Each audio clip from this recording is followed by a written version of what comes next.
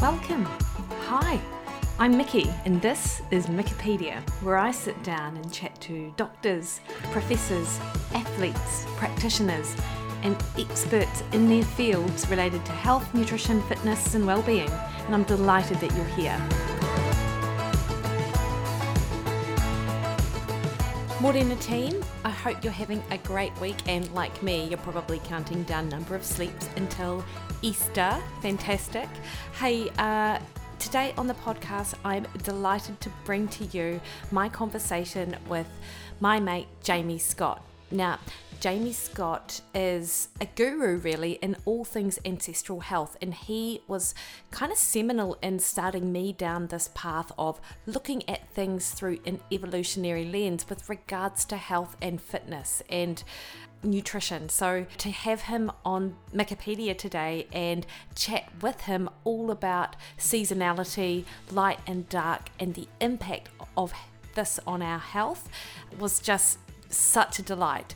For those of you who don't know, Jamie hails from the South Island of New Zealand, and he trained in sciences of physical activity and health and human nutrition, both through the University of Otago.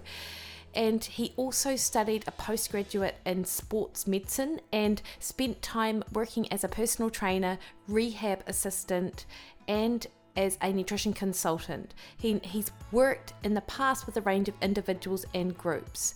And after leaving the fitness industry, Jamie became a health researcher, writer, and presenter for one of New Zealand's largest organisational health and wellbeing companies.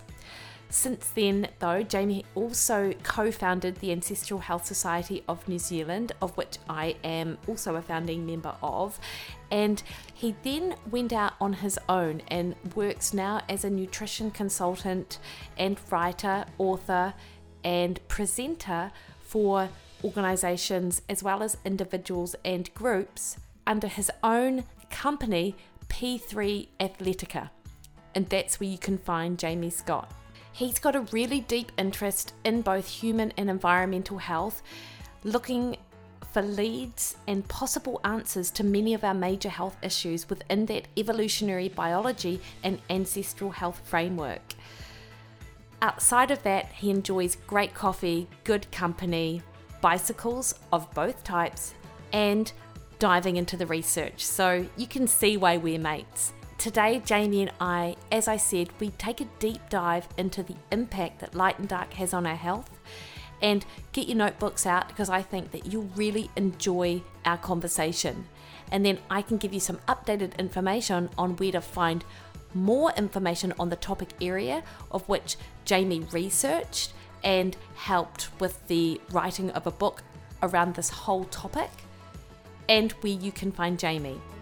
Enjoy this conversation with Jamie Scott.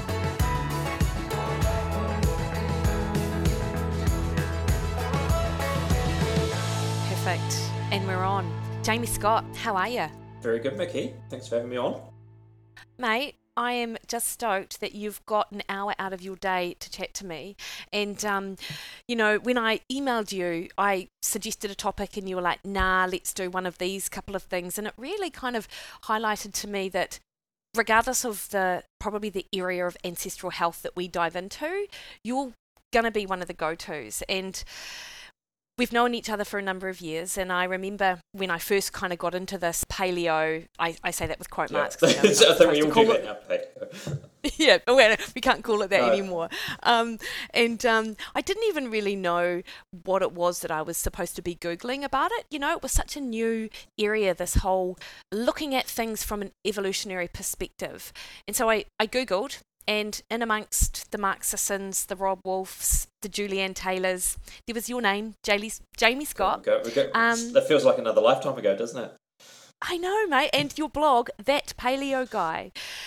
So, look, can we just kick off by getting you to describe what was the catalyst for your interest, both, I suppose, personally, and of course that'll transition to professionally, into that whole ancestral health area? Well, far out. So we're going back to probably mid-2000s, I think. So you and I kind of share a similar background in that we both have PE degrees. We both kind of came through that nutrition training at Otago in the 1990s. And I started out in practice in the early 2000s applying like the stuff that we were taught, and it was all that kind of low fats, public health guidelines, and whatever. And I kind of got maybe 3, 4, 5 years post university, and I'm like, stuff doesn't seem to work, or not as well as kind of what you were hoping it would do, or what you think it would. And I was working in a gym at the time, and a lot of the stuff that, so like the bodybuilders were doing with their nutrition, like they were getting like amazing results. And so it kind of like, it wasn't that I necessarily looked at them and go, okay, well they know what they're doing, although in hindsight could kind of piece together a few bits and pieces now. But it created enough doubt and questions in my mind that's like, maybe there's another way around this. And it just happened to be that like I was working with a few individual clients at the time, and a couple of kind of came to me, and they told me that they didn't tolerate carbohydrates particularly well, and they wanted more of a lower carb type diet plan. And they were cyclists, and a couple I was also working with were having trouble with gluten, and I didn't know a massive amount about celiac disease and low gluten diet. So in amongst all of this, I'm like, well, I need to dive into some literature and find an alternative. And as a result of doing a search, and I don't think like it was Google even around at the time, I can't remember. As a result of doing a search, I found this book called The Paleo Diet for Athletes. And so like, okay, well that's interesting. And I knew a guy, and we probably knew the same guy whose name completely escapes me, who was studying low carb, high fat diets for cyclists through University of Otago. Dave Rowlands? Dave Rowlands, yes, that's the name. So like there's a whole kind of convergence of different ideas that kind of came together at once. And so like I got this book by Lauren Cordain and had a read of that, and I'm like, okay, so eating in accordance with our evolutionary biology. Well, that makes a lot of bloody sense to me, and we didn't really cover much, if any, of that through university. So, and that triggered it, and it was off like a robber's dog down into all sorts of weird rabbit holes in that point, and then that led to, the Mark Sissons and the Rob Wolfs and the Ancestral Health Society, and paleo kind of being a thing and then not being a thing, and ancestral health symposiums, and and here we are. So yeah. Now, Jamie, can I ask, like, at the time with your own practices and your personal kind of diet, and you were, as I understand it, was at that time, were you heavily into cycling yourself? Like, did you transition your own approach at that point? Yeah, it did. So I ate rubbish in hindsight, and then as it turned out that I was I've got celiac disease myself, which I didn't know about, which kind of explained a lot of stuff, both in terms of my health and family health. But I started out probably as a very average cross-country mountain biker very long time ago, and then ended up being a very average local road cyclist. But, on any given day, I could probably go okay in my category. So, I started kind of looking at my own diet and messing around with that, and took a few things out and adjusted my diet. And I was always that person, whether I was mountain biking or road cycling, who from the moment we set out, I basically had 90 minutes up my sleeve. And at about the 90-minute mark, I would just blow to smithereens and would be looking to pull into a cafe and go face first into like one of those head-sized muffins just to get me home, and then would probably finish a loaf of bread when I get home. Like, I just had no staying power past that kind of 90-minute mark. And so as a result of, kind of going down this kind of paleo pathway and changing the diet and the quality of the food and the different types of fueling, adding a bit more fat in, and probably like taking the gluten stuff out, upping my protein, which was a massive game changer. Suddenly I'm like, holy shit, now I can be that person who can go out and ride for 3, 4, 5 hours and like obviously take on a bit of fuel over that time, but not just die, and then be able to actually kind of get up and do it the next day. So yeah, it was pretty transformational in terms of my ability to actually do stuff. Yeah, that's amazing. And I know that both you and I, working with clients, see that time and again, particularly in the athletic population, and then of course for people who are just active and not necessarily athletes, we see it just in their day-to-day energy levels as well. Yeah. Yeah. And of course, we've had the discussion before that, changing your diet is almost like the first step or the little gateway into gateway drug. Yep. it is into into a much more broader area of lifestyle and kind of figuring out how to optimize living in our modern surroundings whilst taking into consideration that, our evolutionary underpinnings, if you like. And this is being based on that premise that there's that mismatch, which you so nicely kind of talk about in a number of things you write about, between our genes and our environment. Can you unpack this, please, for people who might not be familiar with, what is this mismatch? Yeah, sure. So, I mean, in probably the most simplest terms, it's like we're the embodiment of tens of thousands of years and hundreds, if not thousands, of generations of evolution. So our genome that we have now is kind of the sum total of it, kind of everything and everyone that's kind of come before us, including all of the environments that genome has been exposed to, for better or for worse. And we need to be very careful that we don't cast our eyes back to our ancestral past with kind of rose tinted glasses, But in a way, having a genome that's been exposed to some kind of pretty hard, gritty times kind of gives us a degree of resilience now that perhaps we don't test very, very often.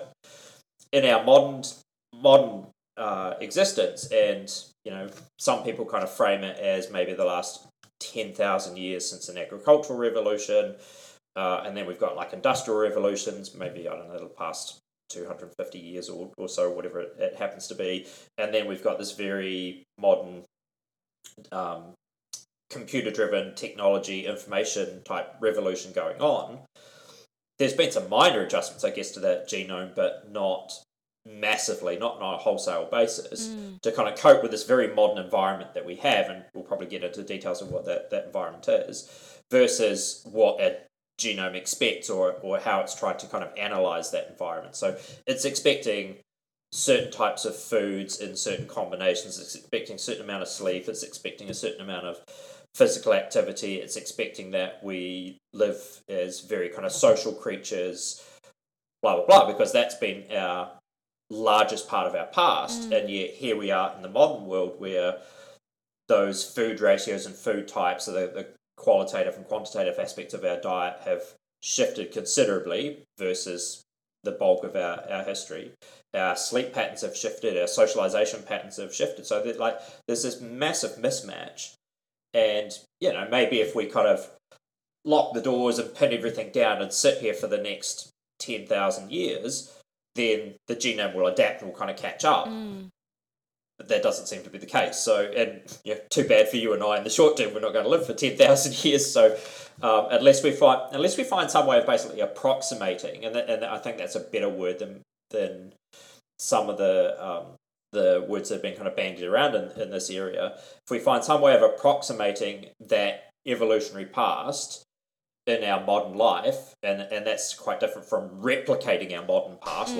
We don't want to kind of cast it back too far, but if we can approximate some of those core signals that our body wants to get that matches where our genome is at and the environment that it's used to getting, then in theory we might enjoy a better degree of health and well-being. So that's the theory, and many of us have tested it in different ways, and it's kind of certainly seems to be the case.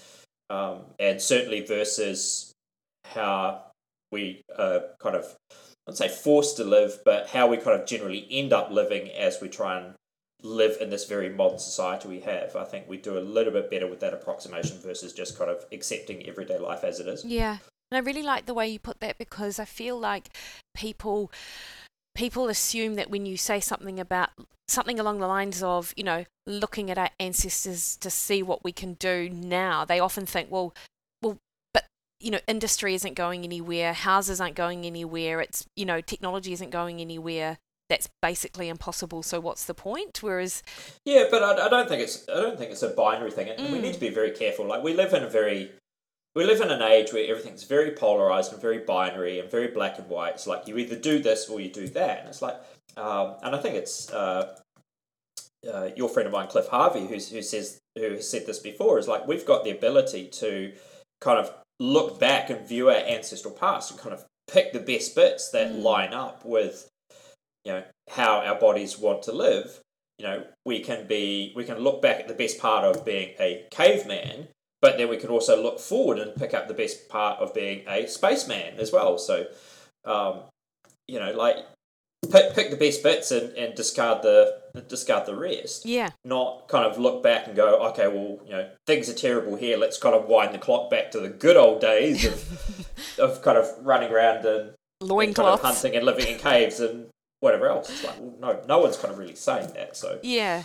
It's good, and it's good that you actually clarify that, because whilst that's something that, we're well familiar with, I often get that kind of, that you can get that pushback from people who are completely unfamiliar with this whole kind of approach. And what it's interesting, Jamie, because you mention about our social environment, and I feel like that's a really important concept that people don't often think about. Like we've got, they do think about it, but not in terms of how it's changed over the years, potentially in a negative in a negative way. And obviously social media and the internet and just globalization has brought us all closer together, and there may well be some positive kind of points of that. And I certainly know that I keep in touch with my family much more because we are all on Facebook.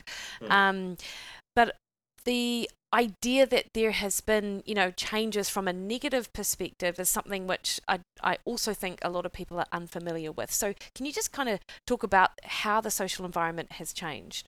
So the way I view it is that we live in this day and age of the cult of the individual. So we celebrate individuality, we celebrate individual greatness, the person who can come up with a good idea and run with it. Like everything's kind of very, very individualized. When the reality is that we are social animals, we're social primates, we work together, we have this kind of collective hive mind. Like individuals don't come up with ideas in a vacuum by themselves. They're always kind of influenced by other people around them. We have this need for, as good as technology is, this is a prime example of, instead of us being on a crackly audio call, we can kind of have good, crisp, clear video, and I can see your face and you can see my face, and there's a degree of heightened kind of social interaction as a result of that. But it's never a replacement for you and I being in the same room, having that kind of close physical proximity to each other. And this is kind of where society has gone, is that, yes, we can kind of connect with each other very, very well, but probably a good portion of us spend a good portion of our day by ourselves, kind of physically doing our own thing.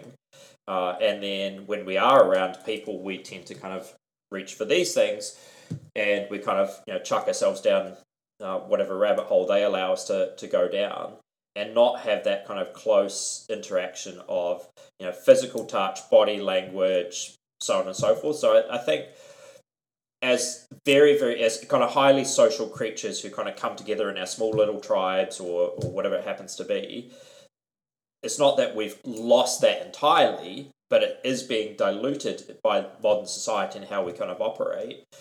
And it's, I think the kind of writings on the wall, and you can talk to any of the psychologists and psychiatrists and other people who have kind of looked into this, is that we're on the kind of that slippery slope of like, how far is too far as we kind of keep going down this this pathway of becoming kind of more digitized and more separate from each other. I mean, this past sort of year and a bit alone, where we've all been forced to kind of work from home. A lot of people don't even have that interaction now of actually going into a workplace, a physical workplace, and physically being around other humans, which has an effect on us. It has an effect on our well-being and our physiology and kind of how we think and feel and whatever else. So this kind of individuality and isolation that has kind of starting to kind of creep to the fore a little bit, when again we are social creatures. And a good kind of illustrative example of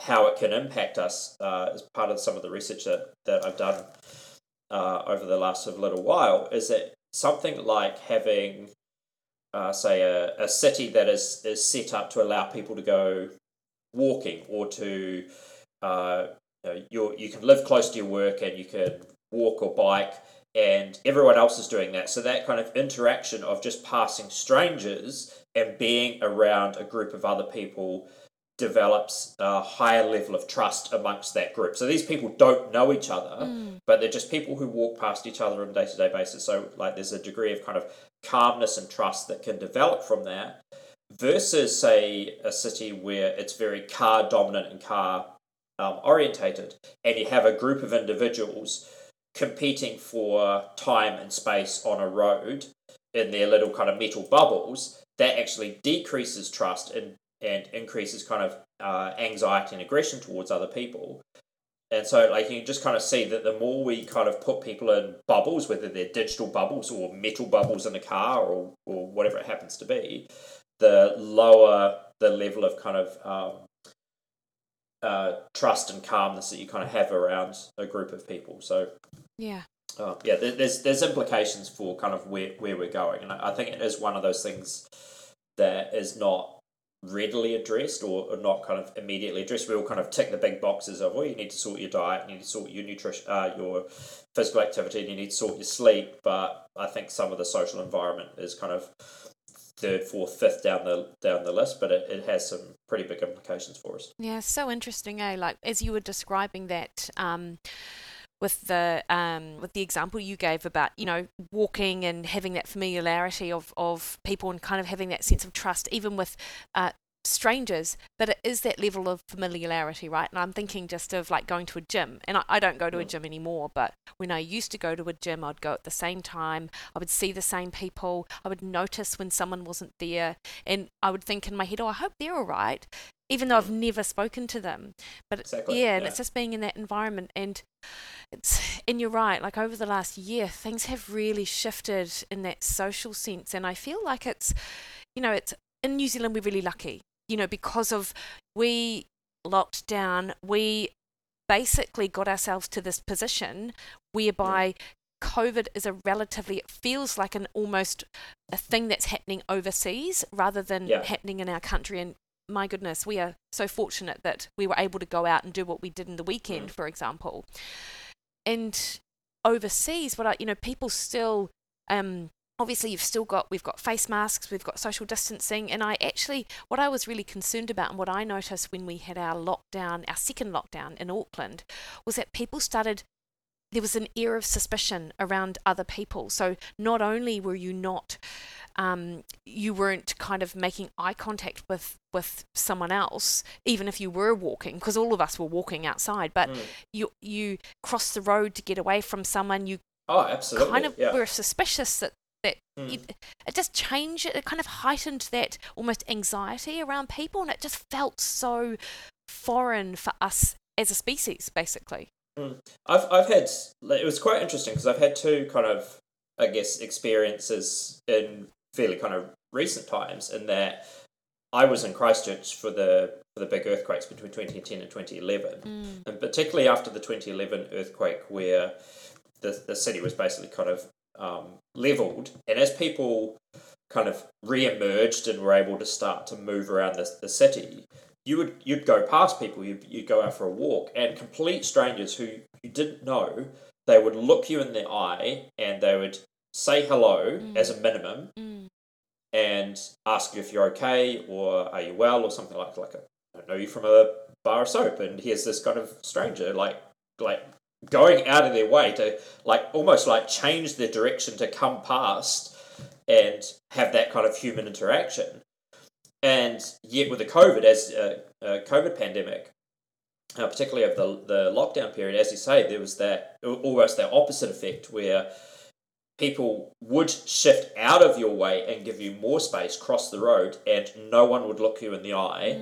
And barring, I think, my observation was that older individuals, so people in their probably 60s plus, they would still kind of say hello, but anyone kind of under that age would just treat you with absolute suspicion, and again wouldn't even kind of interact with you and look you in the eye. And you kind of, you kind of, geez, I feel like a leper. I feel, if I got a big sign on me that says that I have COVID or something along those lines. So yeah, it's very, it's kind of very jarring, like living in this day and age. I know, I absolutely felt it too. So I'm really relieved that we're in the position we're in now, like compared to where we could be. Yep. So let's just shift gears a little bit, because we've something that I know that you've spent a number of years kind of researching, and subsequently you've got a lot on your blog about this whole idea of biological rhythmicity.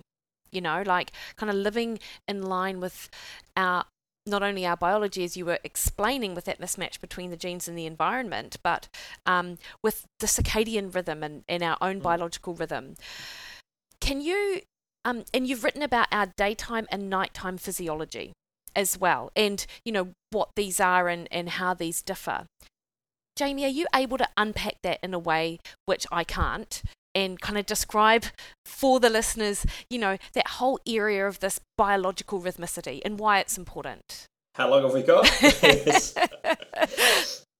I will do my best. Okay, so let's back up a little bit. So there's a bit of a story behind this. So we kind of mentioned at the start with the whole kind of paleo scene, the Rob Wolfs and Mark Sissons, and amongst that kind of group of people were two who may or may not be familiar to some of your listeners, and that was Dallas and Melissa Hartwig, who had what was it called at the time? It was the Whole Nine blog, a Whole Nine program, and that kind of the 9 referred to kind of different lifestyle factors, and it wasn't labelled paleo as such, but it was very much in the same space. People may be more familiar with the Whole30 diet, which is was come about through Dallas and Melissa, and unfortunately their marriage kind of broke up, and it's now kind of Melissa's thing. So this was back in 2011. And Dallas Hartwig had been doing kind of some noodling on a certain idea, as we all did at the time, and he started looking at the idea of seasonality. And I was good friends with Dallas, and he kind of batted a few ideas around. He goes, well, what do you think of this idea of viewing a lot of the health advice that we're trying to kind of make sense of it and give to people? How do you feel about it through a seasonal lens, where instead of just kind of giving this one piece of advice that stays fixed throughout the year, it actually kind of oscillates, because there's so much that kind of is rhythmic and oscillates in kind of our physiology and our health anyway. And it's like, oh, that's a bloody good idea. And so we spent a couple of years, again, kind of this is around kind of 2012, throwing some stuff around and coming up with a seasonal model of health, which is very kind of very much based on most of Dallas's work. I did a little bit of extra research at the time. We presented at one of the conferences in Atlanta, I think, the seasonal model of health, and then it was very well received, and we kind of looked at things like, is there such a thing as a summer diet versus a winter diet? Is there summer sleep versus winter sleep, and so on. And then the idea kind of just faded away and was buried amongst both of us kind of going off and doing our own thing. But always in the back of my mind, at least, was this kind of thing saying to Dallas, it's like, well, you need to write a book on this. You need to write a book on it. And they've got to sort of jump forward to 16, 17 or something along those lines. It was like, Dallas, you need to write this book on it. And he's like, okay, but how about you do the research for it and see if we can kind of update it. So I ended up, from about 2017, I think, ended up doing a lot of the research to what became the book, which is now called The 4 Seasons Solution. And I do have to say that The 4 Seasons Solution is very much a publisher's title. And as you probably well appreciate, Mickey, that like once publishers get hold of your manuscript and your book, it's game on as to what they want to change and how it gets positioned and everything else. So it did kind of get positioned as very much this was a groundbreaking new solution and new way of living. It's like, well, it's not really. It's just an idea, but you guys do you with it. So I mean, the fundamental premise to this idea around kind of seasonality and rhythmicity or cyclicity is that everything in life has a natural oscillation. There are very, very few things in the natural world that stay fixed across, say, a 12-month span, like a one full year. It tends to kind of oscillate up and down, and we're surrounded by this. So at kind of the most fundamental level, we have this rhythmic day and night. So sun goes up, sun goes down, but that doesn't happen at the same time every single day right throughout the year. So, particularly like where we are at a very temperate latitudes, is that the light is constantly shifting, and sadly, we're kind of at the point where it's starting to get a little bit darker in the morning and starting to get the sun's going down a little bit earlier in the evening, and soon enough it will be into the depths of winter, and we'll be on a compressed daytime and an expanded nighttime. But we have other oscillations out there, so the tides come and go. We have lunar cycles, so there's a lunar phase. Probably more recently, everyone's been talking about female reproductive or menstrual cycles. That's kind of become popular and come to the fore. So there's a kind of a natural physiological rhythm. We have differences in seasons, and even right out to kind of life cycles. You can talk about being a kind of geologically active island. It's very difficult to not talk about earthquakes being on geological cycles. The Alpine Fault is on something like a 375-year cycle or whatever. So everything kind of oscillates in a cycle. It doesn't just going to stay in this flat line. Whereas modern Western society, modern Western culture is very linear in the way that we perceive things. So we're almost sort of forced in a way to live to take out all of those oscillations and live in a very kind of flat line average life. So, a simple example is that even though the daylight shifts around, and even though that kind of has an impact on our physiology and our energy levels and whatever else, we generally don't get the luxury of starting work a little bit later in winter and starting earlier in summer, or changing other parts of our life. It's like we get up at the same time, no matter what time of the year it is, by and large. We start work at the same time, we finish work at the same time, we eat at the same time, so everything's kind of flatlined. And in a way, we've kind of built this life where we almost kind of perceive the years of our life as like almost like train tracks that are kind of stacked end on top of each other. So you start here, and your life goes in a very linear way, born, tick all the milestones, stop at all the train stations, and then the tracks end when you die. Nice straight line, that's life. But the reality, both in the natural world, but also in many kind of non-Western cultures, is that life actually kind of spirals in a cycle. It's not this line. So, things kind of come around again, and there's not that kind of fear of missing out or scarcity mentality. For some reason, I always like one of the illustrative things I have in my mind is Briscoes, and you'll have to kind of bear with me on this. So the classic home store we have here, Briscoes, where they have a sale and they go like, this is the biggest Briscoe sale. It's just like, and it's going to end on this date, and if you don't partake in it, you're kind of missing out. And so we kind of go, here's this thing that has a start date and an end date, and if you miss out, it's going to pass you by, and you'll never get that sale ever again. But we all know that the Briscoe sale just will come around again in, 2 weeks, 3 weeks' time. But that doesn't create that kind of scarcity mentality of like, oh, we need to act now. And if we don't get this thing done now, then it'll bypass us. Nothing in the natural world kind of operates like that. We go around in this kind of natural cycle, ebbing and flowing with the seasons, whether we like it or not, because of the hard wiring between our physiology and the environment. Yeah.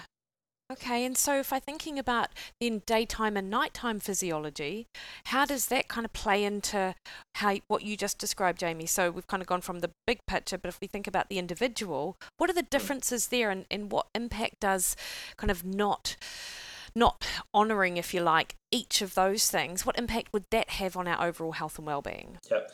So one of the most fascinating areas for me to kind of look at in the book now, I've come from the nutrition side of it, so I've been like very biased towards food and nutrition for a number of years. And Dallas Hartwood kind of came from a similar background initially. So we all kind of looked at stuff through the lens of diet kind of being the most important thing. it became very apparent as we kind of dived into the research that our light exposure is one of the most, if not the most powerful things which affects our physiology on a day-to-day basis. And obviously the biggest, most powerful source of that light every day is the sunlight. And that our exposure to that kind of bright natural light and sometimes unnatural light will trigger a cascade of physiological changes, turning things on and off, flicking on neurotransmitters, suppressing others, so on and so forth. And once you kind of understand that we have that hard wiring to the light, and much of our downstream physiology shifts with that exposure or lack of exposure to it, then when you kind of realize it's like, well, the sun doesn't come up at the same time every day. It shifts around all over the show. So in summer, when the sun is up and brighter before probably most of us are even out of bed in the morning, and then in winter when we're up before the sunlight is, we can't escape the physiological consequences of that. It's most easily illustrated when you kind of think about it at the extreme. So like if we kind of took you up and lived in a country that's high in the Arctic Circle somewhere, or down in Antarctica, where you're either exposed to effectively like 24-hour daylight versus 24-hour darkness at either of the polar extremes of extreme summer versus extreme winter, you know that has an effect on you. And anyone who's kind of vaguely kind of read anything in this area will understand that there is a degree of what we call mania, which goes with 24-hour exposure to constant daylight. Like, it's pretty hard. Like, you kind of initially you'll feel that you've got a lot of energy, but that energy just kind of grinds you down, and you end up kind of absolutely longing for darkness and sleep. And there's obviously kind of some pathologies that go with that mania as well, versus being in 24-hour darkness where you just want to sleep all the time. There's a degree of kind of like just sluggishness and depression and lack of energy. So like that's at the extreme. So in our everyday life here in New Zealand, where we don't necessarily have those extremes, so we still have like some really big light shifts, so certainly versus what you'll get at the equatorial levels, that has an impact on how we feel, how we function, what our energy levels are like, what our mood states are. I think there'd be probably many of the listeners would be familiar with that kind of feeling of low mood, winter blues that occurs mid-July, August, maybe a little bit sooner for some people, that we kind of term the seasonal affective disorder, which is largely an issue with the daylight hours. Yeah. So it has this massive effect. So once you kind of, again, kind of understand what the link is between the daylight and our physiology, and then kind of understand that daylight is just not constant, it shifts around all over the show, thus our physiology and the downstream consequences of that will also shift around during the day as well. And that's even before we sort of start to talk about some of the disruptive aspects to that light exposure that goes with modern living, which we can dive into if you like. Yeah, absolutely. And that's where I was going to head, Jamie, because, I feel like you were quite instrumental in my understanding of that daylight or day-night physiology, and the whole concept of, yes, like right now, for example, it's daylight, I'm in a room with windows, but there is also artificial light above me, LED lights, yet some people would call that inside light being almost like junk light, much the way that we talk about food being junk food. Can you describe for us just, what the impact is of our exposure to junk light, be it day or night, and just what impact that has? So in the book, I termed it, and I think one of the chapters, I can't even remember whether the chapter name got changed, but we termed it Dark Days, Bright Nights. And we end up with this what I thought of as a light inversion. So even in our brightest of office spaces, be it at home or in the office, that light, no matter what the source is, whether it's LEDs and certainly old incandescents, fluorescents, whatever the light source is, it just cannot compete with the intensity of light that you'd get outside, even on the greyest of days. Now, it's raining here in Christchurch. It's kind of overcast, and if I stuck my light meter outdoors, it would still be tens of thousands of lux. So lux being kind of a measure of the light intensity that's out there. If I open up the light meter here, maybe in this office, 200, 300, 400 lux. And as I started to kind of understand this, I'm like, what I'll do is for a few months, I'll actually do a bit of an experiment where I'll map out kind of my world as it is, that, all the places that I go to at different times of the year. I bought a photographer's light meter. Subsequently, you can, all phones, because they've got cameras on them, have got light meters, so you can download an app that allows you to do this as well. So I went round a stack of different places that I just happened to kind of hang out in, or wherever I went to, and I started taking light meter readings. And what became crystal clear was that it just didn't matter how bright it was indoors, it was always an order of magnitude brighter outdoors. Like on the greyest of darkest, most miserable winter days in Christchurch, it could be, I think maybe one of the lowest readings, so something like 3,000 lux from mid-morning onwards.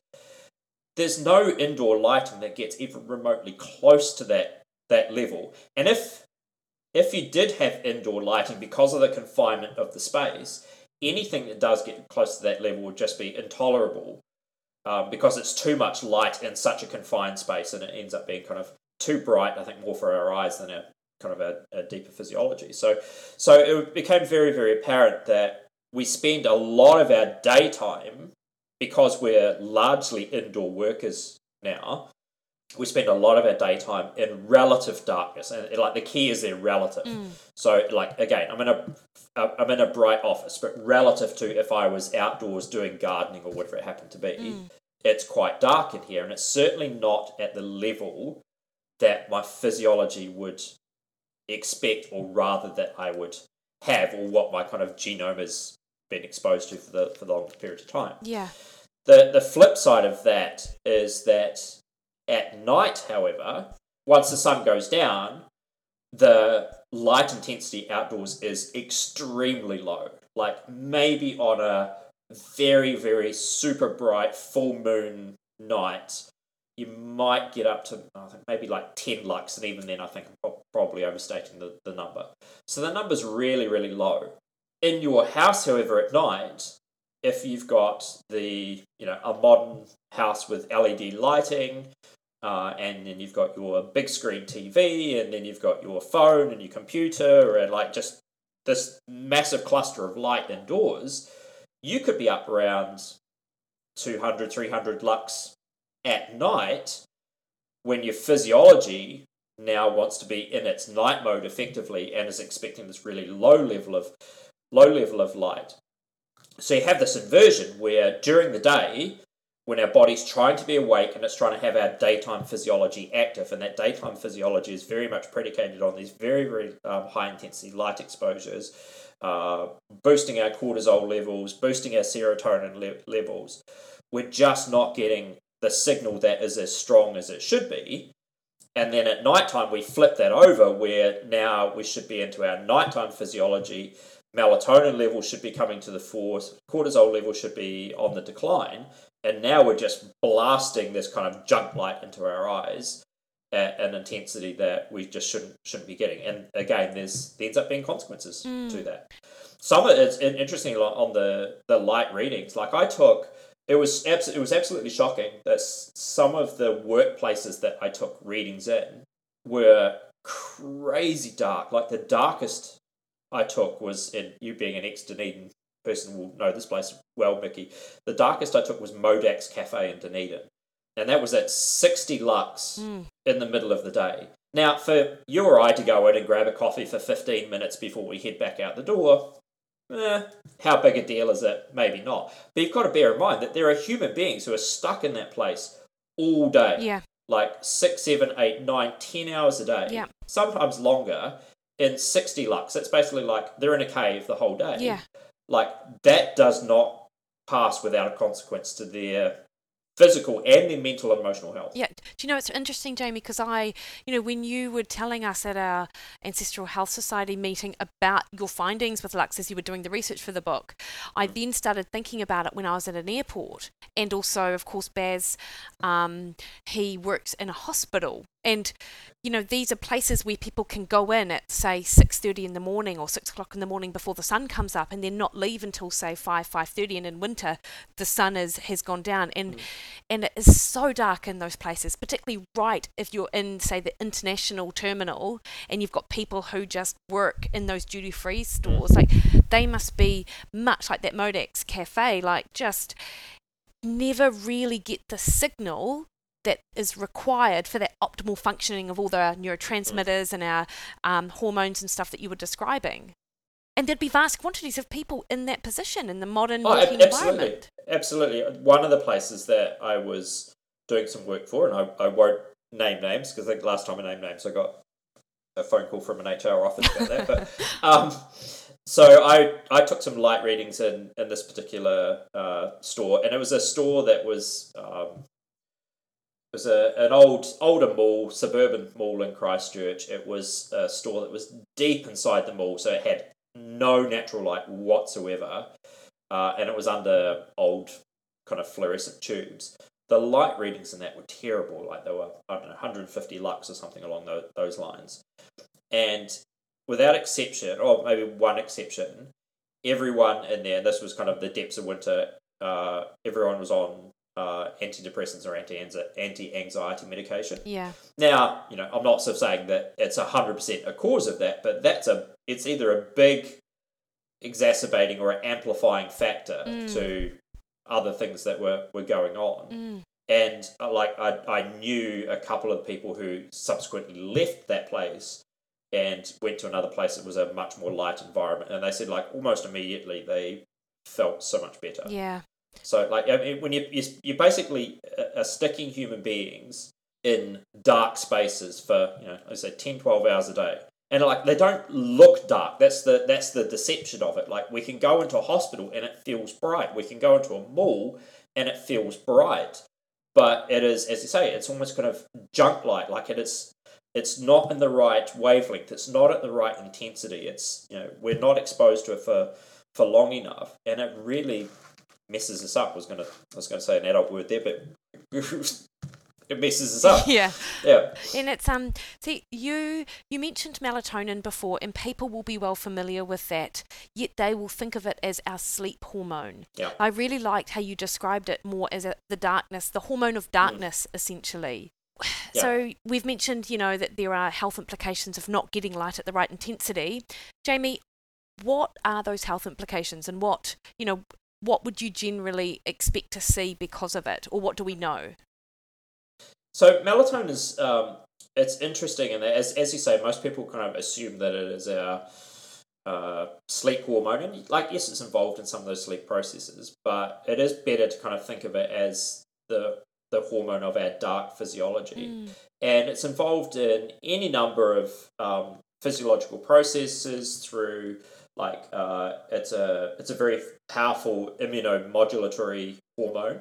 People may be familiar with, say, something like vitamin D being a steroid hormone that has very powerful effects on modulating our immune system. Well, melatonin is kind of right up there with that, and a good portion of our immune system comes up to full power overnight while we're sleeping. That's when we do a lot of our kind of healing and repair, and melatonin is sort of very deeply involved with that. It's involved with things like bone health and reproductive health, and there's links with melatonin being very preventative of several cancers, including breast cancer and so on and so forth. So there's a lot of downstream implications from not getting that dark physiology, not getting that really good dark exposure. Again, in our modern society, I think what we've done is brought sleep into the consciousness of people more than what we had, say, 10 years ago. People are they're now kind of talking about sleep, and there's a deep interest in it, and partly just because people probably aren't getting enough of it. I think we need to extend that a little bit past just the okay, sleep's really important, so I need to be asleep here and I'll be awake here, and that's the most important bit of my night, to go, actually, the most important bit of your night is the night. It's the darkness, and sleep is a subset of that. Yeah. So even if you, I don't know, you slept the magic 8 hours, 9 hours that kind of people think we should do, but your light exposures around that, your melatonin pulses are skewed, then probably still not getting the full benefit. Yeah, interesting.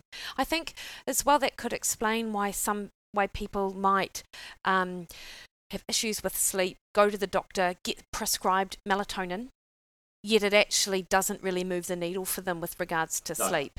And what you've just described, that really makes sense to me as to why that might be now. Yeah. So, I mean, and the phenomenon around that is LIMS, light-induced melatonin suppression. So, again, like the melatonin is tied to the light. So, if you're, as we spoke about, if you've got this kind of light inversion, you're at home at night, you've got, big screen TVs going, you've got your phone and laptops and tablets and LED lights, like you've got the whole lot going on. And again, like the absolute intensity of that light environment in your home might only be 100 lux, or it could be 150, 200 lux. So it's relatively low intensity, but relative to the 1 to 10 lux that's outdoors, it's actually very high intensity. So if you've got that light environment going on, simply swallowing melatonin 15, 30 minutes before you want to go to bed, probably it's not going to do much. No. I mean, notwithstanding whether or not it gets to your brain and all the other stuff that goes with that. But yeah. See, really interesting, because I know I often think about sunglasses, and over recent times I've actually moved away from wearing them so much because of my understanding about that day and light kind of physiology. But I see people, they have sunglasses on whenever they're outside and 7 o'clock in the morning walking to work. Yeah, totally. And the other thing is I understand now that a lot of prescription glasses have been advertised as being blue light blockers. And so people who use prescription glasses just for, short, long-sightedness throughout the day, they're outside in these glasses, which are actually potentially blocking some of that important spectrum of light. I think it's one of those kind of almost unintended consequences in that. Like, I know a lot of the computer glasses, gamers glasses, and so on. I've actually got a set here of blue light blocking computer glasses. They can, if you're wearing them during the day, particularly if you're working on a computer for a long period of time, they can reduce eye strain. I don't know the mechanics of that. It's outside of my wheelhouse. But if you were then to keep them on, if they are part of your prescription glasses that you then have to wear in the outdoors, then that's going to have an unintended consequence there. And you're right, people wearing sunglasses, and I became much more conscious of this as well, of in the early, like particularly from as early as possible in the morning, not wearing dark glasses. And I always kind of saw it as a joke. You'd kind of walk through town and you'd see someone walking to work at 7:30, let's say it's barely light at that time, for all but the peak of summer here in Christchurch, walking to work, dark glasses on, and maybe like a cup of coffee, or worse still, probably a can of Monster energy drink or something. And I'm like, dude, just take the glasses off and that will give you more of an energy boost than what the drink will. So, but I think kind of pragmatically we need to be a little bit careful, because I know it becomes like the sunscreen thing where you sort of start saying, well, maybe you shouldn't be wearing sunscreen because of your vitamin D levels, and people go, oh, but skin cancer and burning, and they'll do the same with eye protection as well. It's like, there's we live in a high UV environment, so there's potential issues with getting too much light in the eyes, or too much ultraviolet light in the eyes, and the sunglasses can help with that. But it's a case of timing. So if it's like prior to solar noon, so prior to 11 o'clock in the morning on a summer's day, get the eyes out in the bright light, get your skin out in the bright light, where the damage is going to be relatively minimal. Like the upside is better than the downside. Then maybe over those, that solar noon period where the sun is at its absolute highest, it's blazing hot, and you're going to have maybe a longer term exposure because you're out for a run or a ride or something like that. And then sure, like wear some glasses to protect against the worst of it then, and particularly probably in the height of the day, there's still probably enough light coming through the sunglasses to still have some of these effects. So it's just being kind of pragmatic and getting the timing right. Okay. Yeah. And then, Jamie, you've kind of indicated some of the things we can do to get that bright light exposure. What are some other practical tips that people can kind of put into place in their lives, in their homes, potentially maybe even in their offices, I'm not sure, that might help optimize light kind of throughout the day as well, and optimize it in a way that helps our nighttime physiology? Yeah. I mean, simply we've got this built environment now. Our homes are built in such a way as that we try and kind of shield as many of our homes from some of the brightest light, and particularly our workplaces are heavily shielded from light, although like more modern environments are trying to have like big glass windows. But the light environment can still be is obviously still kind of relatively dark compared to the outdoors. So the way around it is that you can't kind of, you're not going to change the built environment. You can't change whether the light bulbs are shifted. You can't kind of put brighter light bulbs in because it's still going to be relatively dark. So the way to get around it is like you actually have to take your eyes outdoors. And so it's in the morning, if it's light when you wake up, is try and get your eyes outdoors. And in our home here, we'll often try and in the morning just go and stand on the balcony for 2, 3, 4 minutes and just kind of get that first little bit of light in the eyes. Just kind of wake up, look off to the distance. That helps with eyesight anyway. If you're in an office, you almost kind of have to take breaks outdoors. And again, like I know, like having spoken to people in the past, is they're like, oh, but it's cold outside, or this, that, and next thing. They come up with a million excuses as to why they can't go outside. And yet, ironically, many of the things that they can kind of complain about, say, I don't want to go outdoors and get some bright light in my eyes because it's cold. Part of the reason why you feel the cold is because you're sitting in the dark. Like one of the things that happens with your melatonin levels increasing, this is what happens overnight, is that as melatonin levels build up, your body temperature declines. So if you're sitting in the darkness all day, you're going to feel naturally colder than what you would if you actually just went out and got the bright light in the eyes. So like really my big tip is that in the early part of the day is that you've got to get your eyes outdoors. It's as simple as that, and it's and creating those. You and I have both kind of done a little bit of kind of workplace health work. Is creating kind of those cultures in workplaces where it's like it's okay to go outdoors or to go for a 5 to 10 minute light break. Like we were allowed to go for coffee breaks. It's like we'll go and grab a coffee and go and get your eyes outdoors somewhere.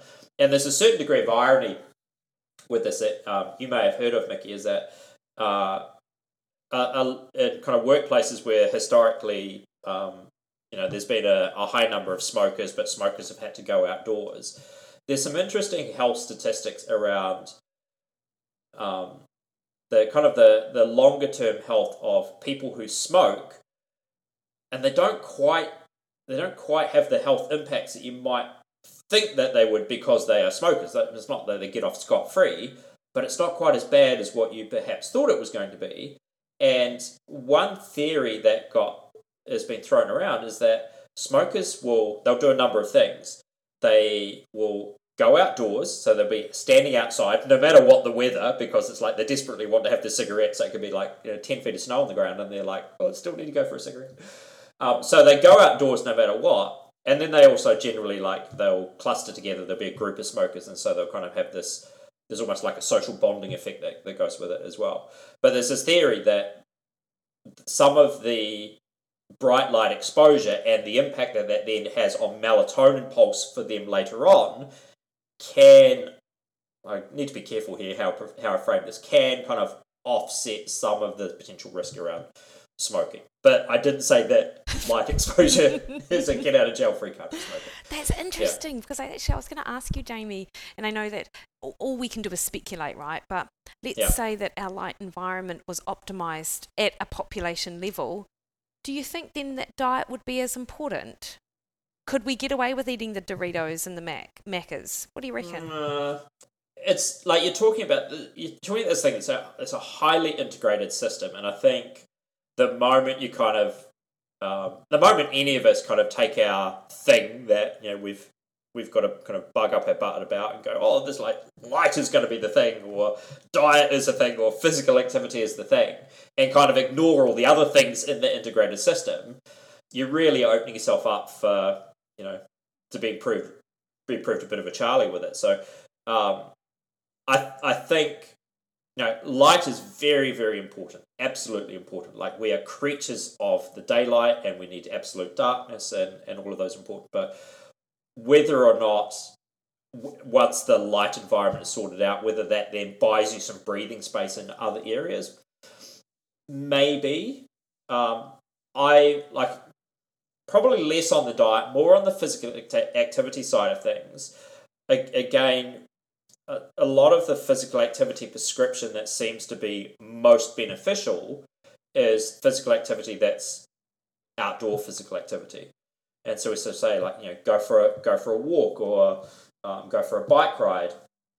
And doing that in an outdoor environment seems to have an effect over and above just doing it on a treadmill in a sweaty gym somewhere, or whatever it happens to be. So maybe that extra additional benefit that goes with doing those things in an outdoor environment is the light modulation signal that goes with it. Same with things around, we talk about the benefits of forest bathing, so green space exposure or blue space exposure. When we talk about like being exposed to large bodies of water, the beach or a lake or something along those lines, like, is it that, or is it just the light? And I'm sure it's both. Yeah. Like, it's really hard to tease the light signal away from some of those other prescriptions because it is so powerful, but it's also something that people don't really understand or consider that readily. Yeah, interesting. I was speaking to Dr. James O'Keefe last week, who's a cardiologist in the States, Yep. And he was talking about longevity from an athletic perspective, and when they did a big epidemiological study with colleagues in, I believe it was Sweden or Denmark, can't remember which, and the results came out, and the results were that the people who were most protected against heart disease were people who played things like tennis or badminton, which brings with it not only the potential to be outdoors, but also that social bonding part of it as well, much as you were describing with the smokers going outdoors with their mates having a bit of a fag at Smoko. Yeah. So again, in that scenario, you've got a group of people who, yes, they're taking in this known carcinogenic substance, but at the same time they're getting bright light exposure and all of the downstream consequences of that, but they're also getting the social bonding and all of the downstream hormonal and neurotransmitter responses of that. So, again, maybe that's not, we know it's not enough to entirely offset this carcinogenic like substance that you're taking in, but like it's a modulating factor in there for sure. Yeah. So Jamie, finally, I don't know what your experience is, but when I'm talking to people about their diet, because that is what they've engaged my services for, for whatever reason, they're very, they're very quick to take on board a lot of obviously the food-related information.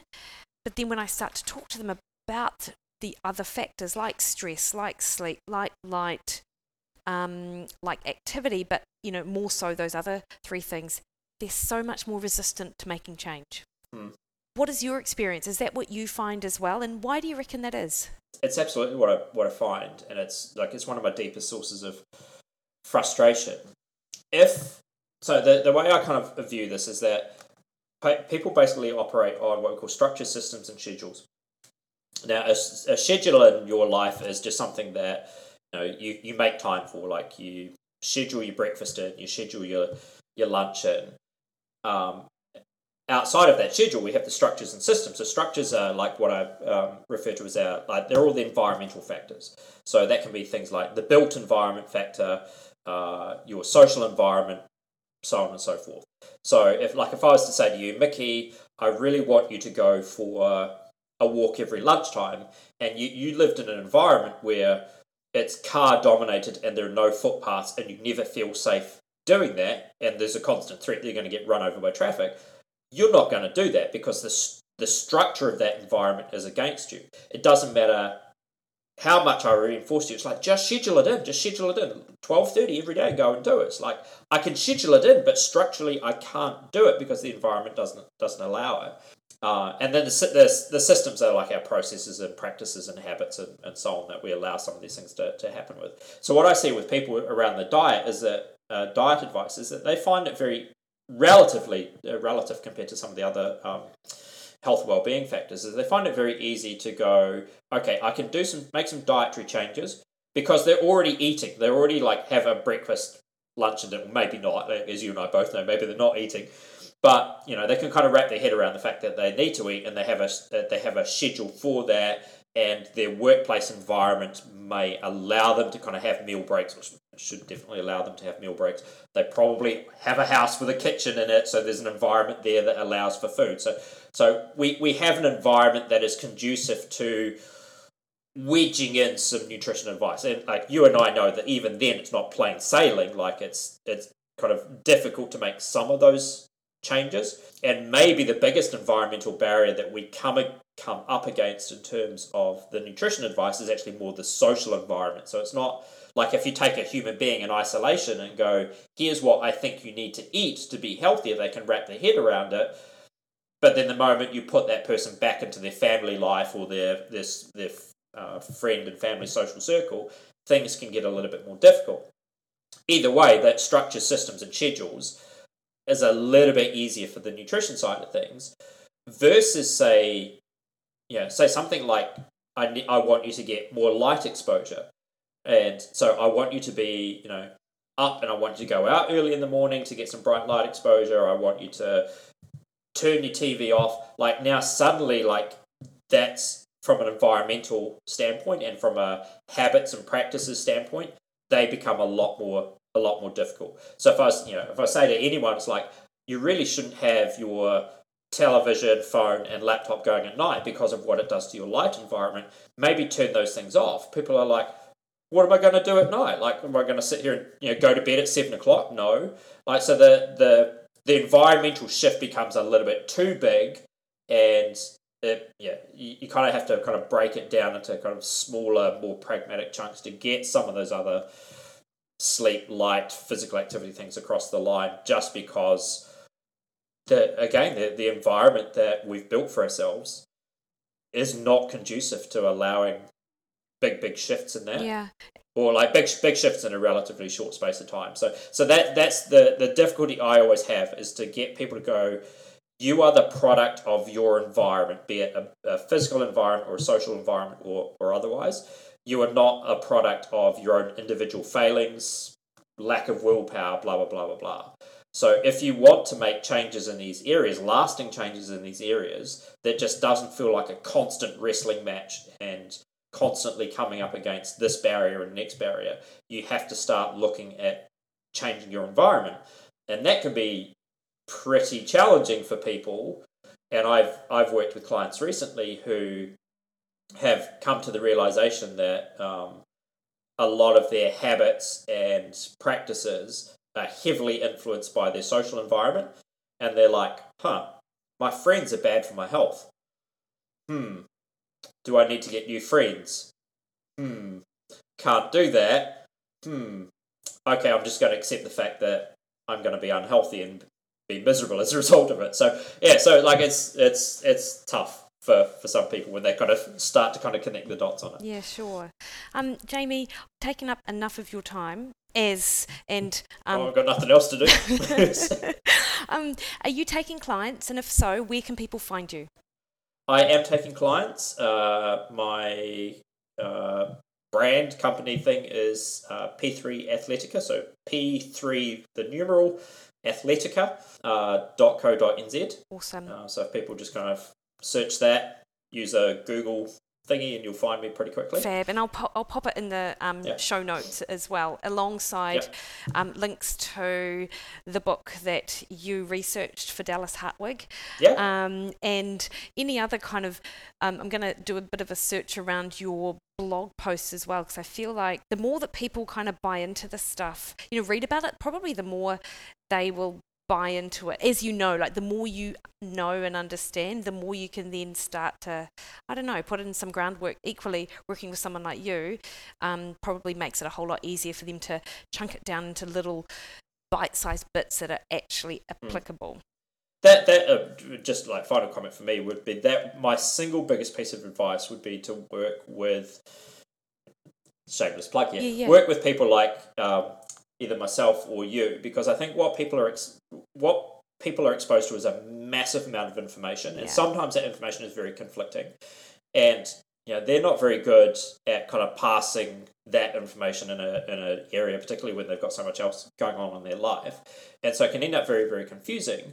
Whereas your job and my job is to actually sort through that information and decide what is applicable, what is going to be a pragmatic thing for them to focus on in their world, and to kind of help them with those stepping stones to make some of those early changes. And in that regard, our knowledge and our expertise and our experience of having seen worked with so many people who are suffering the same sort of thing is that we know which bits are going to stick in which scenario and what bit to focus on first and what bit to leave. Whereas I think if people are just, it's kind of great to build up a level of information from reading blogs and so on and so forth, but just remember that information is not knowledge and information is not wisdom. Maybe you and I starting to get to the age where we can maybe say we've got a little bit of wisdom in there, but we've certainly got some knowledge to help people out. Awesome, Jamie. Thank you. Thanks, Mickey. Hey team, hope you enjoyed that conversation I had with Jamie, and he is a guru in that athlete front. So if you need someone to support you in your athletic goals, absolutely, Jamie could be awesome for you.